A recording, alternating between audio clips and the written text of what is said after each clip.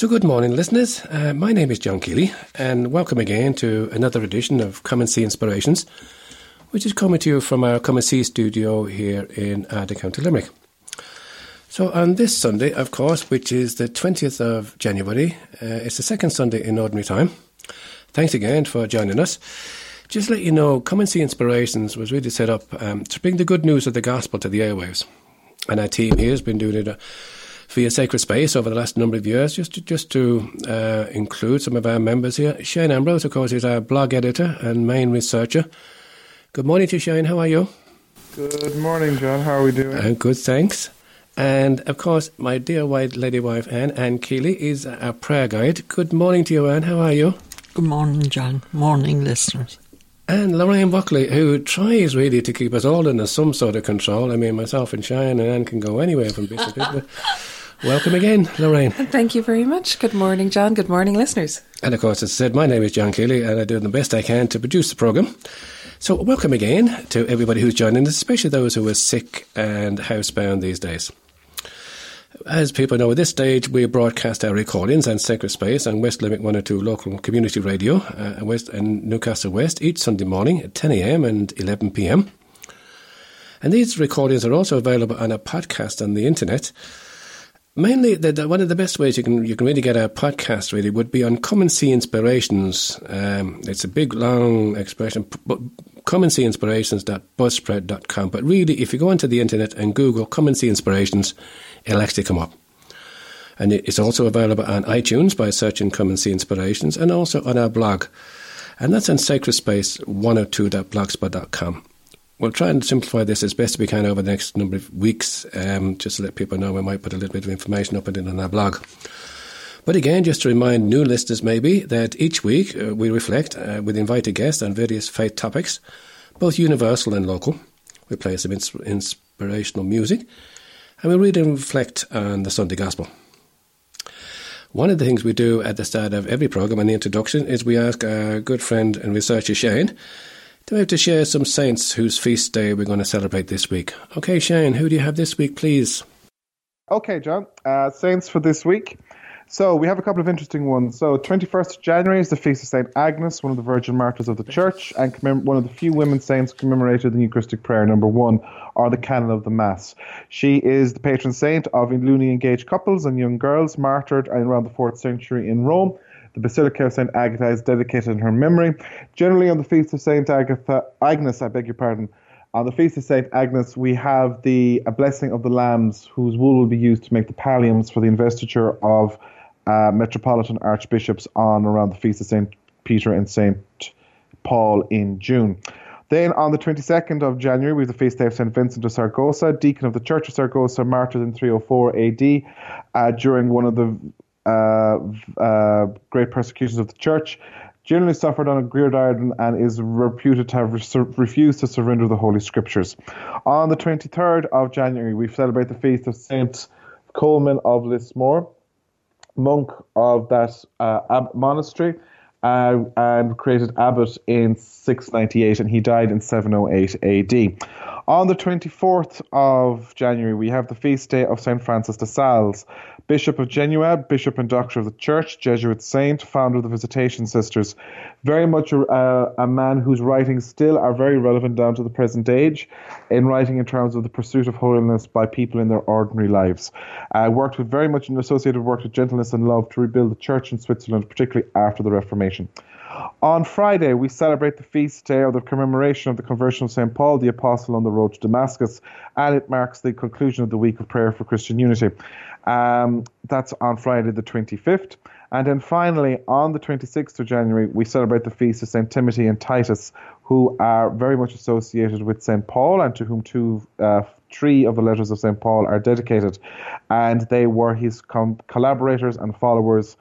Timothy, by tradition, was the first bishop of Ephesus, and Titus was sent to organize the church in Crete. At least that's what the tradition holds to us. So that's what we have, John, in terms of this week's saints. Shane, thanks so much for that. So now in this part of the programme, we might ask Anne to share a spiritual communion prayer, especially for those who can't see Jesus at Mass this morning. Thanks, Anne. My Jesus, I desire to receive you into my soul. since I now cannot receive you sacramentally, come spiritually into my soul. I embrace you as already there. I unite myself wholly to you. Never permit me to be separated from you. Amen. Amen. Thanks for that, Anne.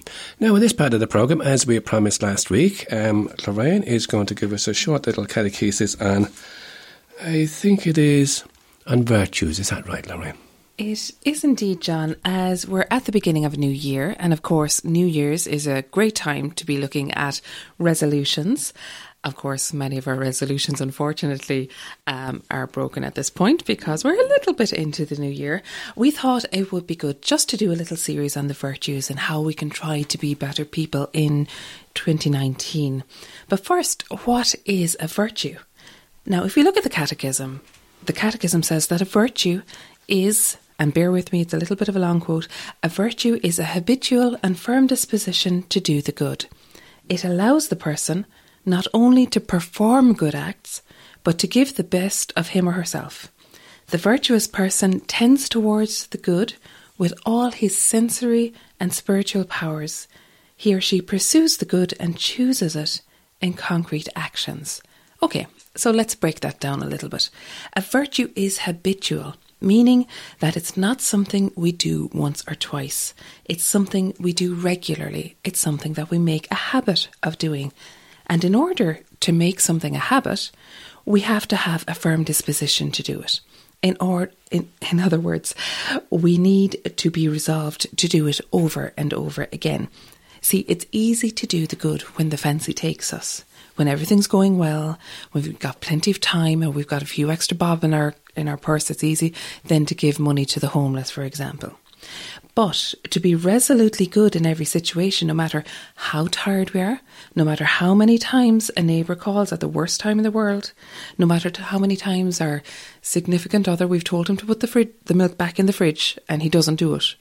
And I don't know how many times we've told him to do it and he still doesn't do it. Or the children with their chores or whatever it might be. To be a virtuous person means to be trying to do the good in every single situation. In some ways, it's like learning to play a musical instrument or learning to exercise.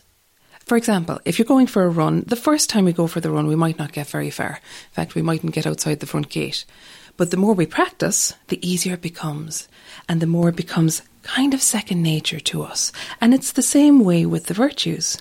Virtues allow a person not only to perform good acts, which are very important in and of themselves, but to give the best of him or herself.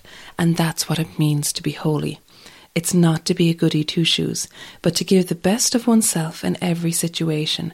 So when we choose to do good, when we're tired or grumpy or sick, when we choose to give to others when we don't have enough for ourselves, when we practice restraint when it comes to indulging in food or alcohol, or when we choose justice even when it costs us dearly, then we're choosing to love. And love is to desire and practice what is good for the other person. We're created out of love and for love. So when we put love into practice through the virtues, then we are being the best people we can be and giving the best of ourselves. The virtuous person pursues the good with an undivided heart. But it's not enough to want to do good. I also have to put it into practice. I may want to be more patient with other drivers in my morning commute, but unless I actually do the good, i.e., unless I actually practice patience, then I'm not growing in virtue. And what is the purpose of a virtuous person? One of our earlier saints, St. Gregory of Nyssa, sums it up perfectly. The goal of a virtuous person, or the goal of a virtuous life, is to become like God. We become more Christ-like each time we practice the virtues. And of course, we can only do that with God's special grace, with God's special help, which we call grace. So next week, John, we're going to start looking at some of the theological virtues of faith, hope and charity. Thanks so much for that, Lorraine. Have you got a bit of music now that you'd like us to listen to? I do indeed. It's one of my favourite pieces of music. It's called The Saint That Is Just Me by Danielle Rose.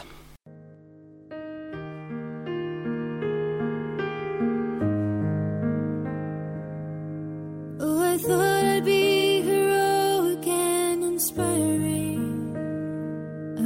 to offer you the greatest sacrifice, like all the saints who've gone before me. I tried to prove my love for you, and so to gain the prize, I thought I'd be a martyr like Cecilia.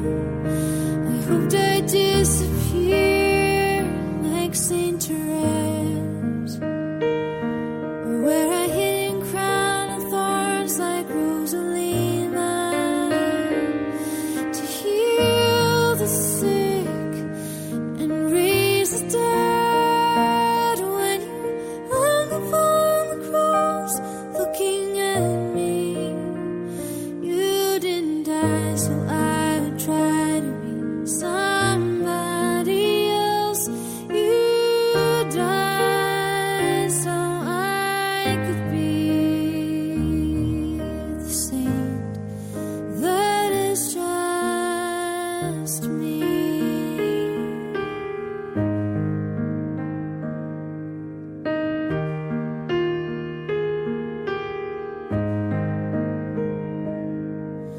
I wanted to be poor and free like Frances,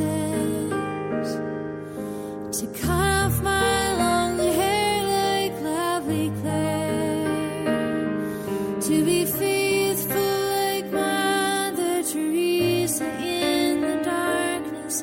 Lord, won't you make me just like her? I tried to kneel for hours in the chapel corner, to persevere like Paul with all my sleepless nights, to stay awake and trim my lamp with 10 wise virgins, to really give the devil a good fight.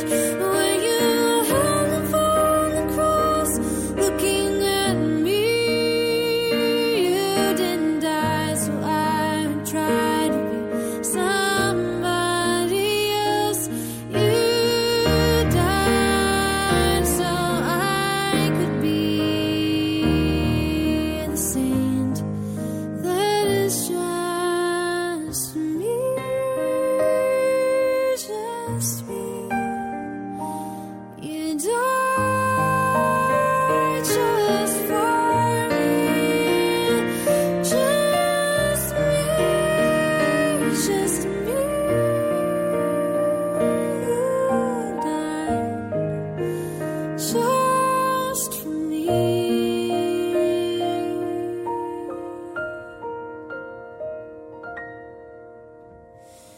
You saw that I was perfectly imperfect. Oh, happy fault, the sin of Adam's pride. That's the reason that you became man and bore the new Eve from your wounded side. If it weren't for my sins and wounds and weakness, then you wouldn't have married me upon the cross. Why do I fear being seen naked and broken? That's why you came, 'cause I need you that much. When you hung upon the cross looking at me, you didn't die, so I would try to be somebody else. You died so I could be the saint that is just me.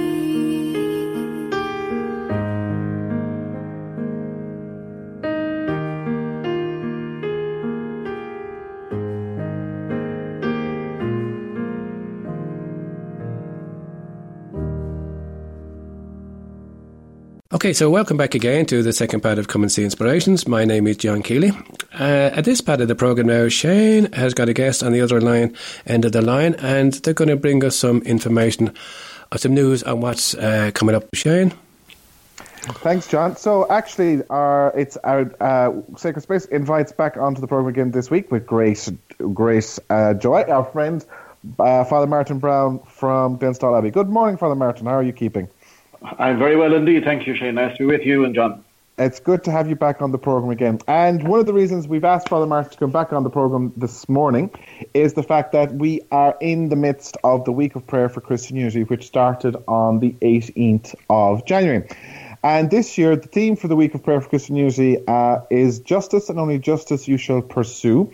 But before we get into that, Father Martin, what exactly is the Week of Prayer for Christian Unity?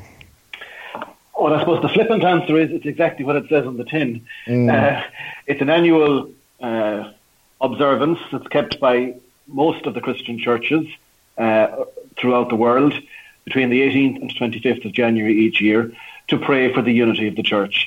It has taken many different formats over the years. Initially, it was very much a Catholic event where Catholics sort of prayed that Protestants and Orthodox would come back. But in time, the understanding of the Week of Prayer changed to being about praying for the unity of the church, which we believe is God's gift and is God's will.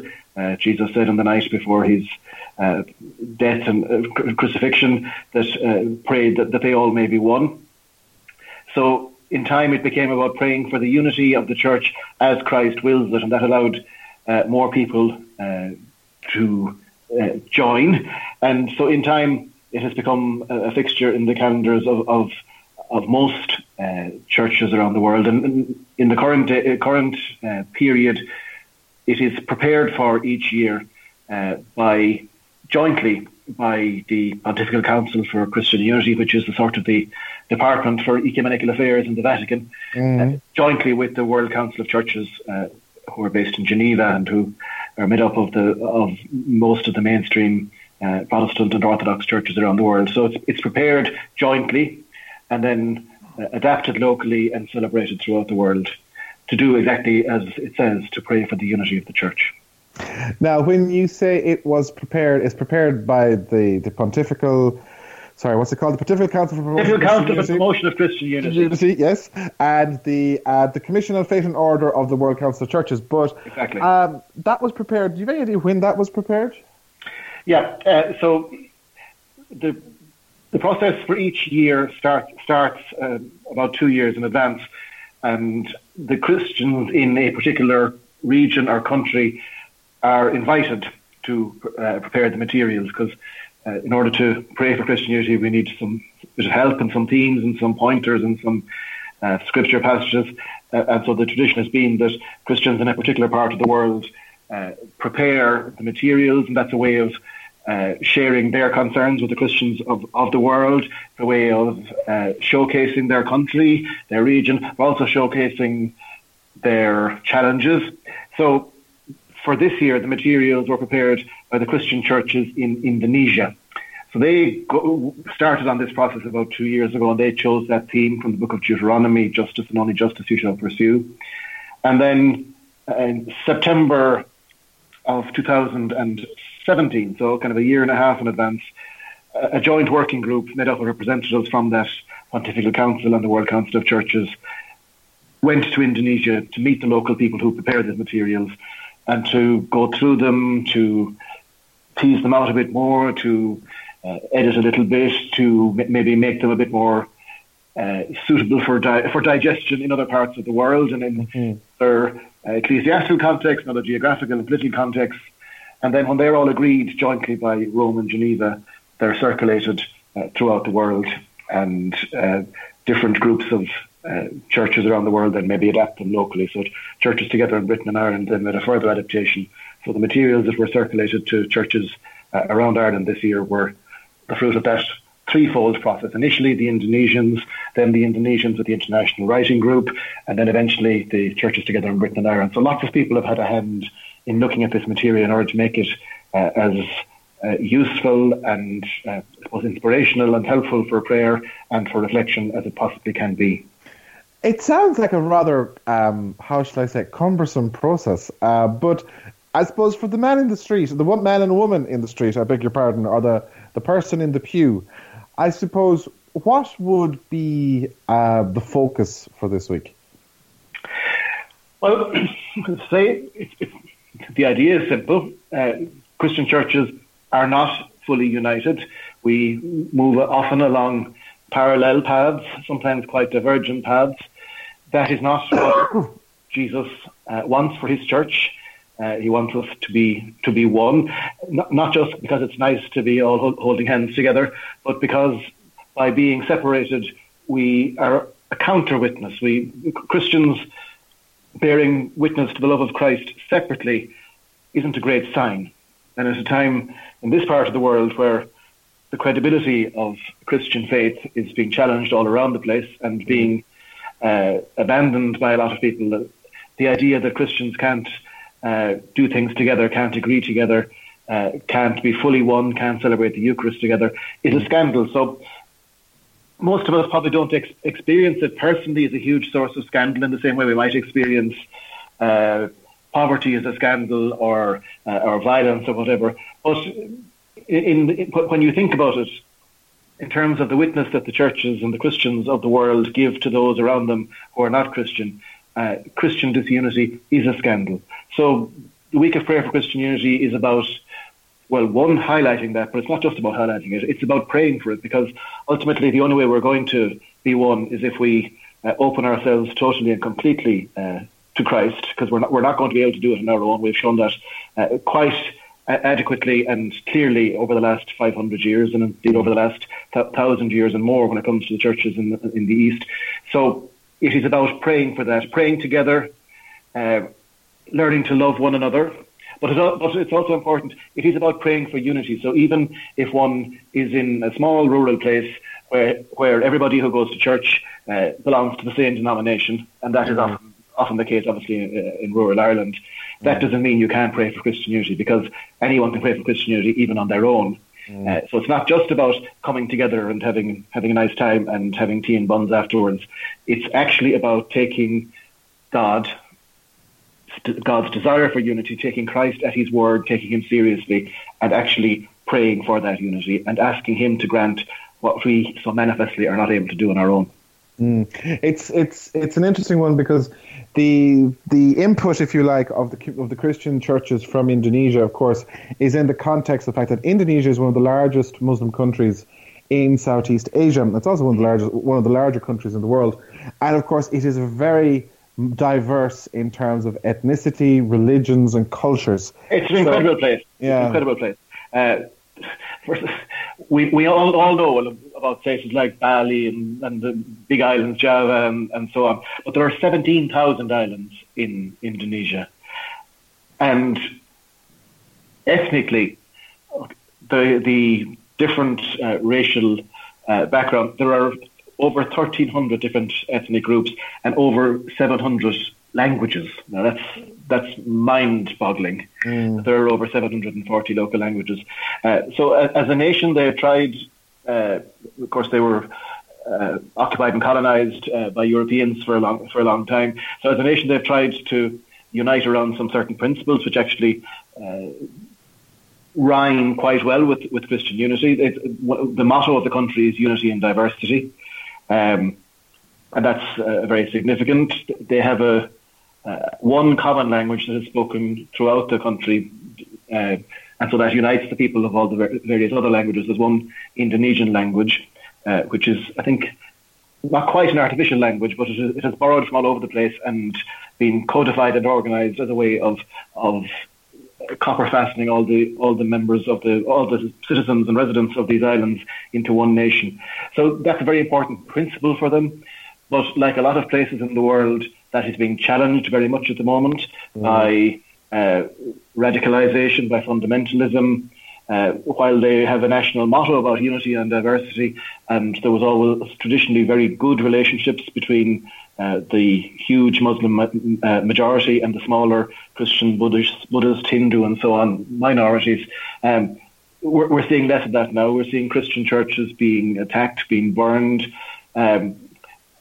I didn't mention earlier, I'm actually part of the group that goes to the country each year and that works on editing the material. So I did spend a week there in September of 2018.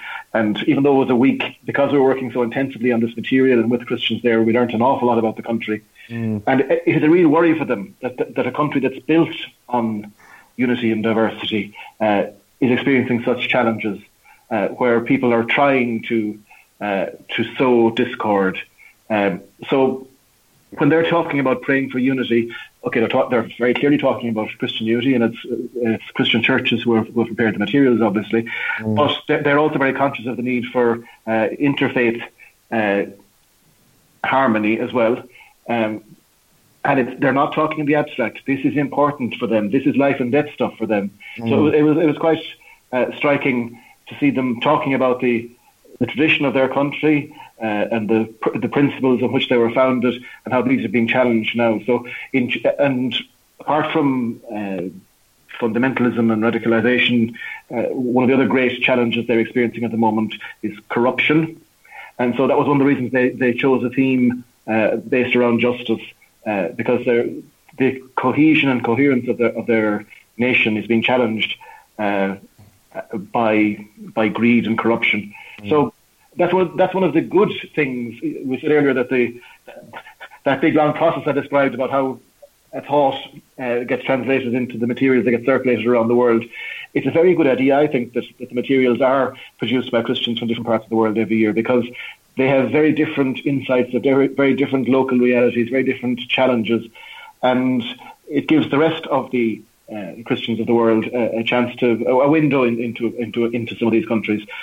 I knew precious little about Indonesia apart from a vague idea of where it was on the map, and that certain islands like Bali were famous holiday spots. I had no understanding really about the place, about the ethnic makeup of the place, about the history, and certainly about the religious challenges. And since being there, every time I hear it on the news, some reference to Indonesia, my ears pick up because it becomes more significant.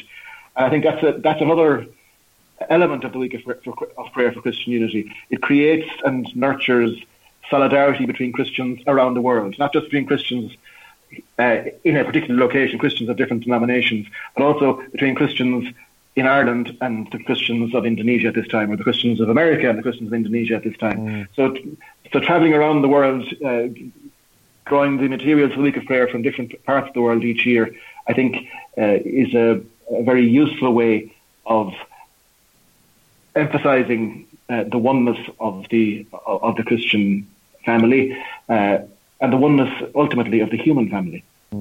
Just looking at the resources that were prepared, Martin, for the churches together in Britain and Ireland, so that just in case people are wondering, well, what does that actually entail?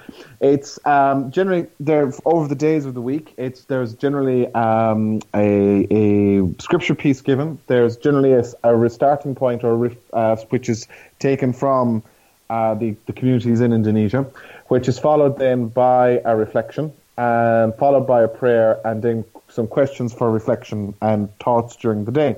And also, as well as that, then there's a bit of go and do. So there's an encouragement to go out and to do something as well. So for me, it's very much like the old YCW, listen, judge, act. And it's that idea of going from scripture to reflection to action. Very much so. Very much something which I think we could all associate with, and very easy to do.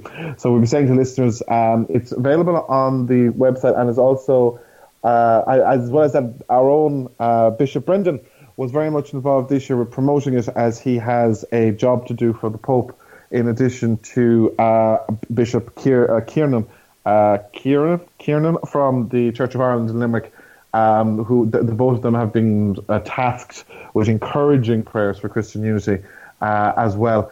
So, Martin, thank you very much for coming on to us to go through that with us this morning. My great pleasure.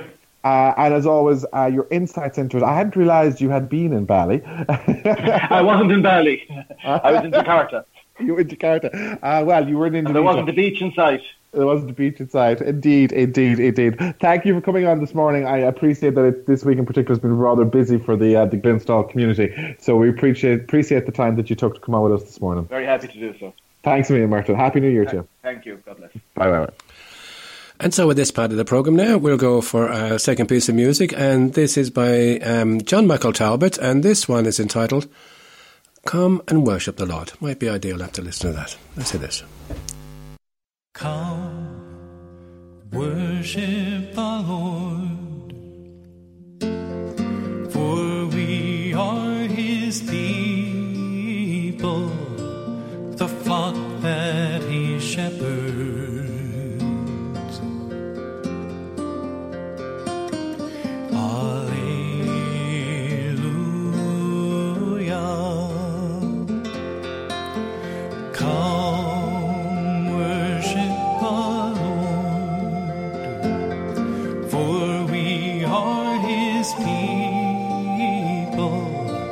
The flock that He shepherds.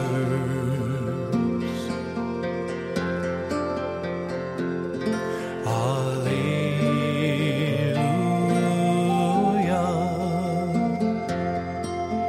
Come, let us sing to the Lord and shout with joy to the rock who saves us.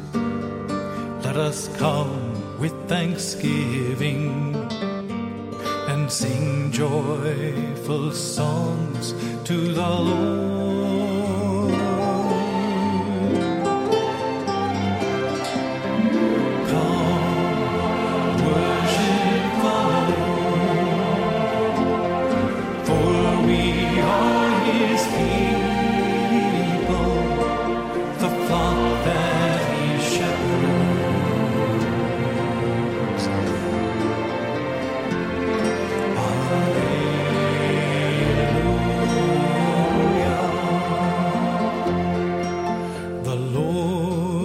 God, the mighty God, the great King o'er all the gods.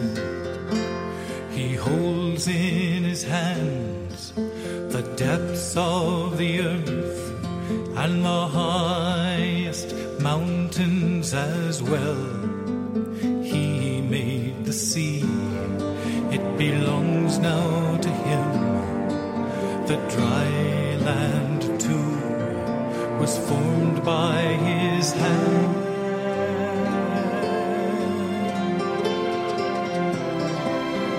Come, worship the Lord, for we are His people, the flock that He shepherds.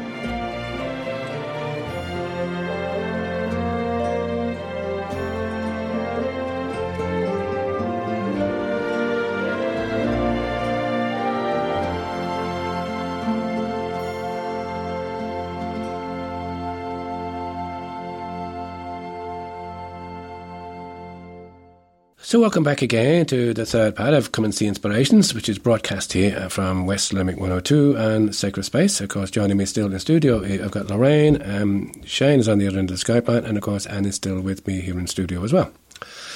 I meant to mention one particular item, two particular items at the start of the programme in regard to notices for the week. I suppose one of the things I just wanted to mention, people might know about it, but just in case they don't, Limerick Diocesan Pilgrimage. Any young person who'd like to travel with the youth section of the Diocesan Pilgrimage to Lewis are asked to give their names into any parish office not later than the end of the month. So, of course, these must be they must be ages 16 years of age by the date of departure, which is on the 20th of June 2019. Just thought I'd mention that. If you know of anybody, a young person who'd like to go on the Diocesan Pilgrimage to Lewis, to hand in their notices to the local parishes. The other piece of news I just want to mention to people in West Limerick, around West Limerick, maybe Newcastle West, and a few more places like that, might have been aware of it. Last weekend there was a priest around the area, Father Eamon McCarthy, who's a priest director of Radio Maria Ireland. I was actually chatting with Father Eamon over the weekend. In fact, himself and a few more priests, including Father John Muckler, were involved with recording some video reflections for EWTN, which is going out later on in sometime in Lent. And as soon as they let me know of the dates, I'll certainly pass it on to listeners. But in regard to Radio Maria Ireland, it's a Catholic radio station, 24/7. There's music, there's youth discussion, there's Marian spirituality, there's news events. I actually heard a very comprehensive news report from the Vatican yesterday or the other day. Very, very informative. Interviews, chat shows, children's corner, and so on and so forth. If you want to listen to it, it's very easy actually. But those of us who have the TV, the Serview TV, where you get RT1, 2, 3, 4, just keep on continuing right up to the end. You go up to channel 210. That's 210 on our TV channels, and you'll be able to listen to Radio Maria. As I said, it's on 24/7. Of course, if you go onto their website, you can get internet streaming, and there's a mobile app and so on and so forth. I'll bring you more information as time goes by. But just remind people again, a few people have asked me to mention Radio Maria Ireland. It's on the television, actually, for want of a better word. If you go through from RT1, 2, 3, and keep on going right the way up to the end, channel 210, and you'll get on to Radio Maria. So at this part of the programme, it's time where we done some gospel reflections and read the gospel. And before that, Annie's going to pray this prayer before reading and reflecting on Scripture. Thank you, Anne. Lord, we thank you for pushing us in the presence of your word, which you inspired in your prophets. May we approach this word reverently, attentively and humbly. May we not despise this word, but receive all it has to say to us. We know that our hearts are closed, often incapable of comprehending the simplicity of your word. Send your Spirit to us, so that receiving the word in truth and simplicity, our lives may be transformed by it. Let us not be resistant, Lord. May your word penetrate us like a two-edged sword. May our hearts be open to it. Let not our eyes be closed, nor our minds wander, but we may give ourselves entirely to this listening. We ask this, Father, in union with Mary, who used to recite the Psalms, through Jesus Christ, our Lord. Amen. Thank you for that, Anne. So at this part of the programme again, just following that, we have the reading of the Sunday Gospel for this week, which of course is from the second Sunday in Ordinary Time, and it's taken from the Gospel of John, chapter 2 and verse 1 to 11. Lorraine, you might share that with us, please. Thank you. There was a wedding at Cana in Galilee. The mother of Jesus was there, and Jesus and his disciples had also been invited. When they ran out of wine, since the wine provided for the wedding was all finished, the mother of Jesus said to him, "They have no wine." Jesus said, "Woman, why turn to me? My hour has not yet come." His mother said to the servants, "Do whatever he tells you." There were 6 stone water jars standing there, meant for the ablutions that are customary among the Jews. Each could hold 20 or 30 gallons. Jesus said to the servants, "Fill the jars with water," and they filled them to the brim. "Draw some out now," he told them, "and take it to the steward." They did this. The steward tasted the water, and it had turned into wine. having no idea where it came from. Only the servants who had drawn the water knew. The steward called the bridegroom and said, "People generally serve the best wine first, and keep the cheaper sort till the guests have had plenty to drink, but you have kept the best wine till now." This was the first of the signs given by Jesus. It was given at Cana in Galilee. He let his glory be seen, and his disciples believed in him. So thank you for that, Lorraine. Shane, would you like to start off with a reflection, or will I, or which way do you want to go? Yeah, I'll Good, take go it, John. I thought it was an interesting turn of coincidences that John's account of the wedding feast of Cana is the gospel that's presented to us this week, because it's very much a gospel, I suppose, of joy, which, considering the defeat of Theresa May's Brexit proposal in the House of Parliament on Tuesday night by 230 votes, and we not knowing where they're going to go next across the water and how it impacts on us, it's kind of a nervous time in the world at the moment. And I suppose it's a timely reminder to us that we should have a little degree of hope.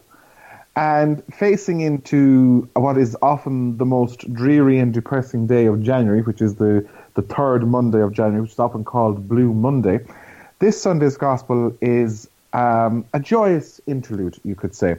You know, Jesus is at a party, and they've run out of booze. And I was thinking to myself, do you know what, it is a very Irish Gospel, isn't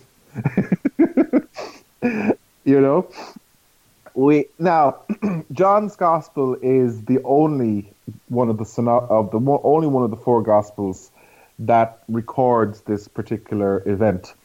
It's one of the 7 signs that John recounts in his Gospel to show the divinity of Christ and his role as the Messiah. And it's an interesting one because it comes in John's Gospel not long after the calling of the 4 disciples, and it's probably one of the first miracles that they see. But the interesting thing about it is there's 2 sides to it, I suppose, is first, or well, more than 2 sides, but there's a couple of sides to it. First of all, there's the role of Mary.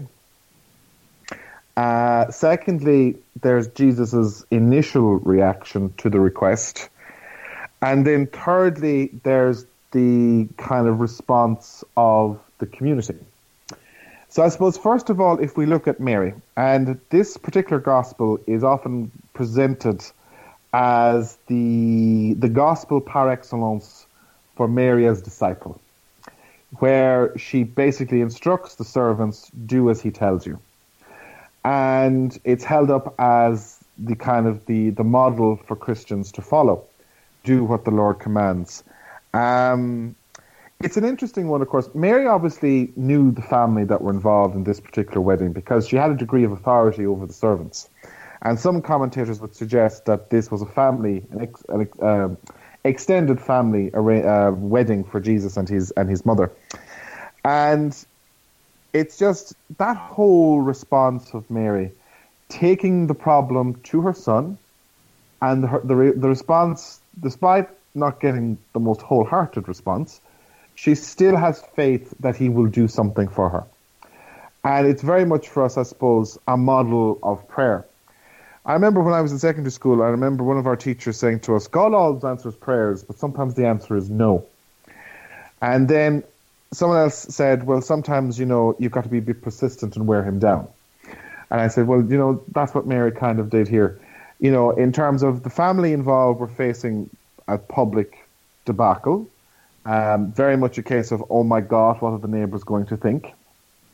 Which I like to think probably was kind of the reason for Jesus' non-initial reaction, that he was kind of going, shit, it's not a big deal, that kind of way.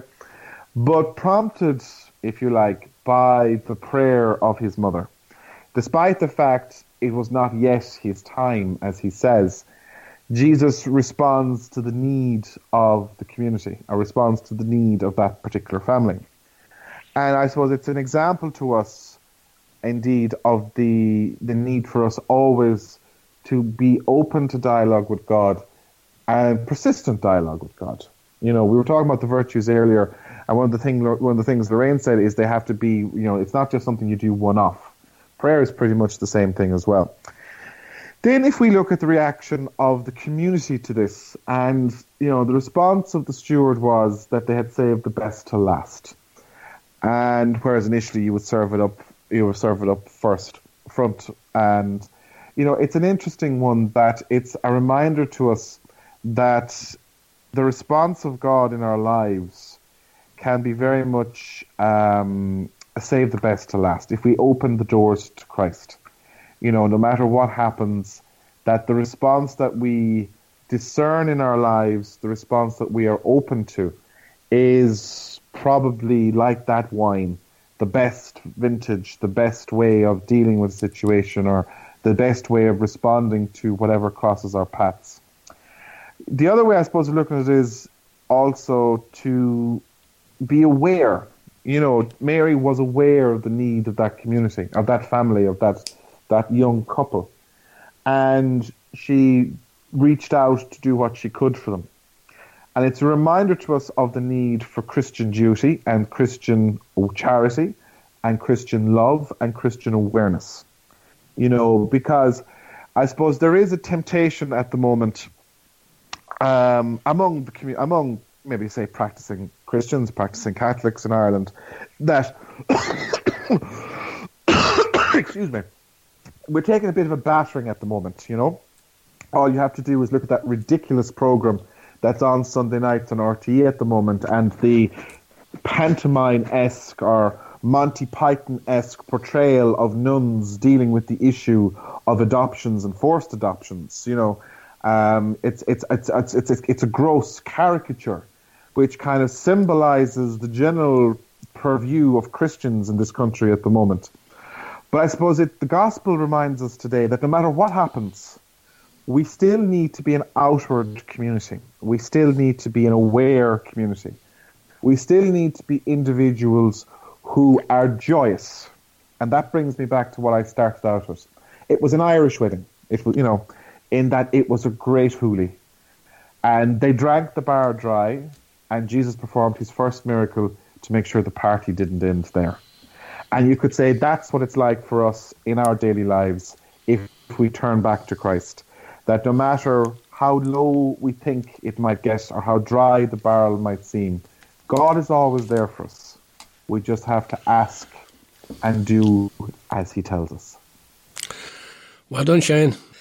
For my own little contribution, again, I just want to emphasise to people too that there's a great resource here in Newcastle West every Monday night from 8:10 to 9:10. It's in the parish centre in Newcastle West, where we have Lectio Divina, which is led by Father Frank Duick. The numbers are growing. They're steadily. They're at about 20, 22, 23 now, and they're growing nearly every week. It's well worth coming because Father Frank opens up gospels like this that we think we've heard it for years and years and years, and we think we know it all, but we don't. Father Frank always introduces something else to us and reminds us of other things. And just one of the things that he reminded us this week, well, Shane touched on it there, Mary, typical mother, she was aware. Nobody really told her, but she was aware that there was a problem, that there was no wine. What did Mary do about it? She persisted and she went and she told Jesus. And of course, as Shane reminded us there, Jesus said, well, woman, why turn to me? My hour has not yet come. But she was persisted. She still continued and told the servants, do whatever he tells you. And Father Frank just reminded us that, and Shane just alluded to there, it's something for us, it's an example for us too, to turn to Our Lady in times when we find that our wine has run out. Our wine might run out because of illness or loneliness, or we don't have a job, or even a loss of interest in our faith. And it's times like that when we need help. We need help from each other. And sometimes there's times when we can help each other. There's times when we can offer help to other people. We shouldn't just turn the other way. One of the main ways we can do it, of course, is do as Our Lady done there this morning. She turned to Jesus, and we see what happened afterwards. Maybe this week, maybe when we notice wine has run out in our own lives or in other people's lives, maybe we can reach out to Mary too, and maybe hear what Mary says to us, as she said to the servants. do whatever he tells us. Maybe this week we need to listen and open our ears and ask, and just listen to what Jesus is saying to us. What's he saying to us? Helping other people. Because that's how Jesus does things. He does things through other people, helping other people. What's he asking us to do this week? Lorraine, you've got a quick one there just before we finish off the programme? I just love the connection between the first reading and the Gospel. Normally there is a connection between the two. And of course there's a very strong connection between Isaiah 62 and today's Gospel. In Isaiah 62, we look at that whole symbolism of the wedding feast, where Isaiah prophesies that we are no longer to be named forsaken, that our land will not be called abandoned anymore, but you shall be called my delight, and your land the wedded, for the Lord takes delight in you, and your land will have its wedding. Like a young man marrying a virgin, so will the one who built you wed you. And as the bridegroom rejoices in his bride, so will your God rejoice in you. And that's what the Lord does over us all the time. He rejoices over us. We saw it again last week with the baptism of the Lord and the words of the Father. You are my beloved Son, my favour rests in you. Or another translation is, I delight in you. Yes. Right. So that sense of being beloved of God, that God himself delights in us this morning. And of course, all that entails. We don't want to be good people because it's a good thing to do. No. Of course, it is a good thing to do. But we want to be good people because we are beloved by God. Lorraine, thank you so much for that.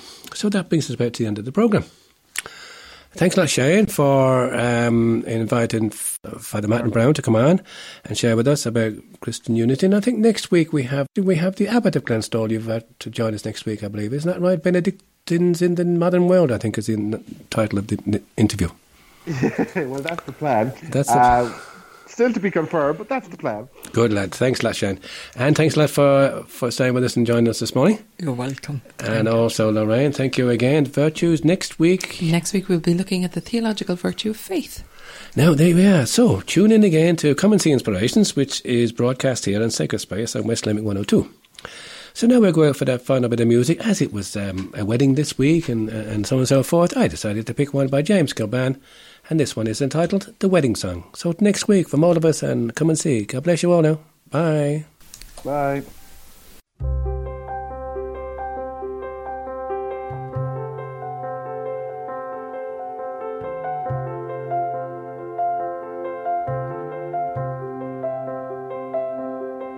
God is now to be among you at the calling of your hearts.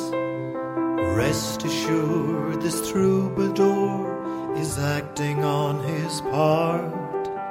The union of your spirits here has caused him to remain. For whenever two or more of you are gathered in his name, there is love. There is love.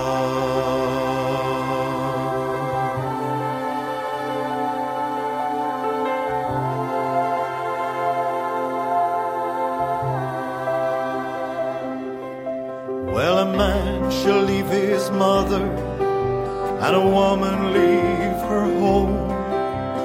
They shall travel on to where the two shall be as one. As it was in the beginning, is now until the end. Woman draws her life from man and gives it back again. And there is love. Oh, there's love.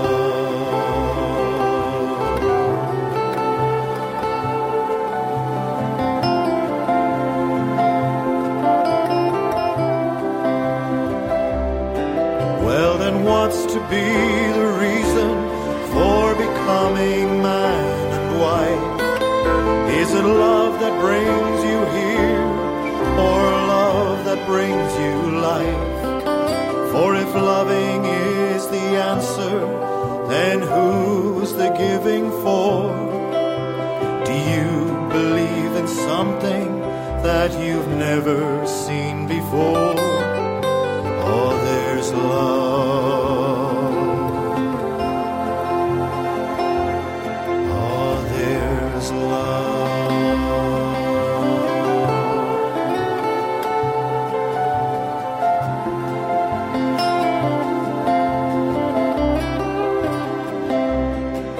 God is now to be among you at the calling of your hearts.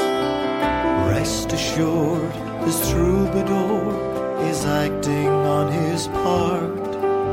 The marriage of your spirits here has caused him to remain. For whenever two or more of you are gathered in his name,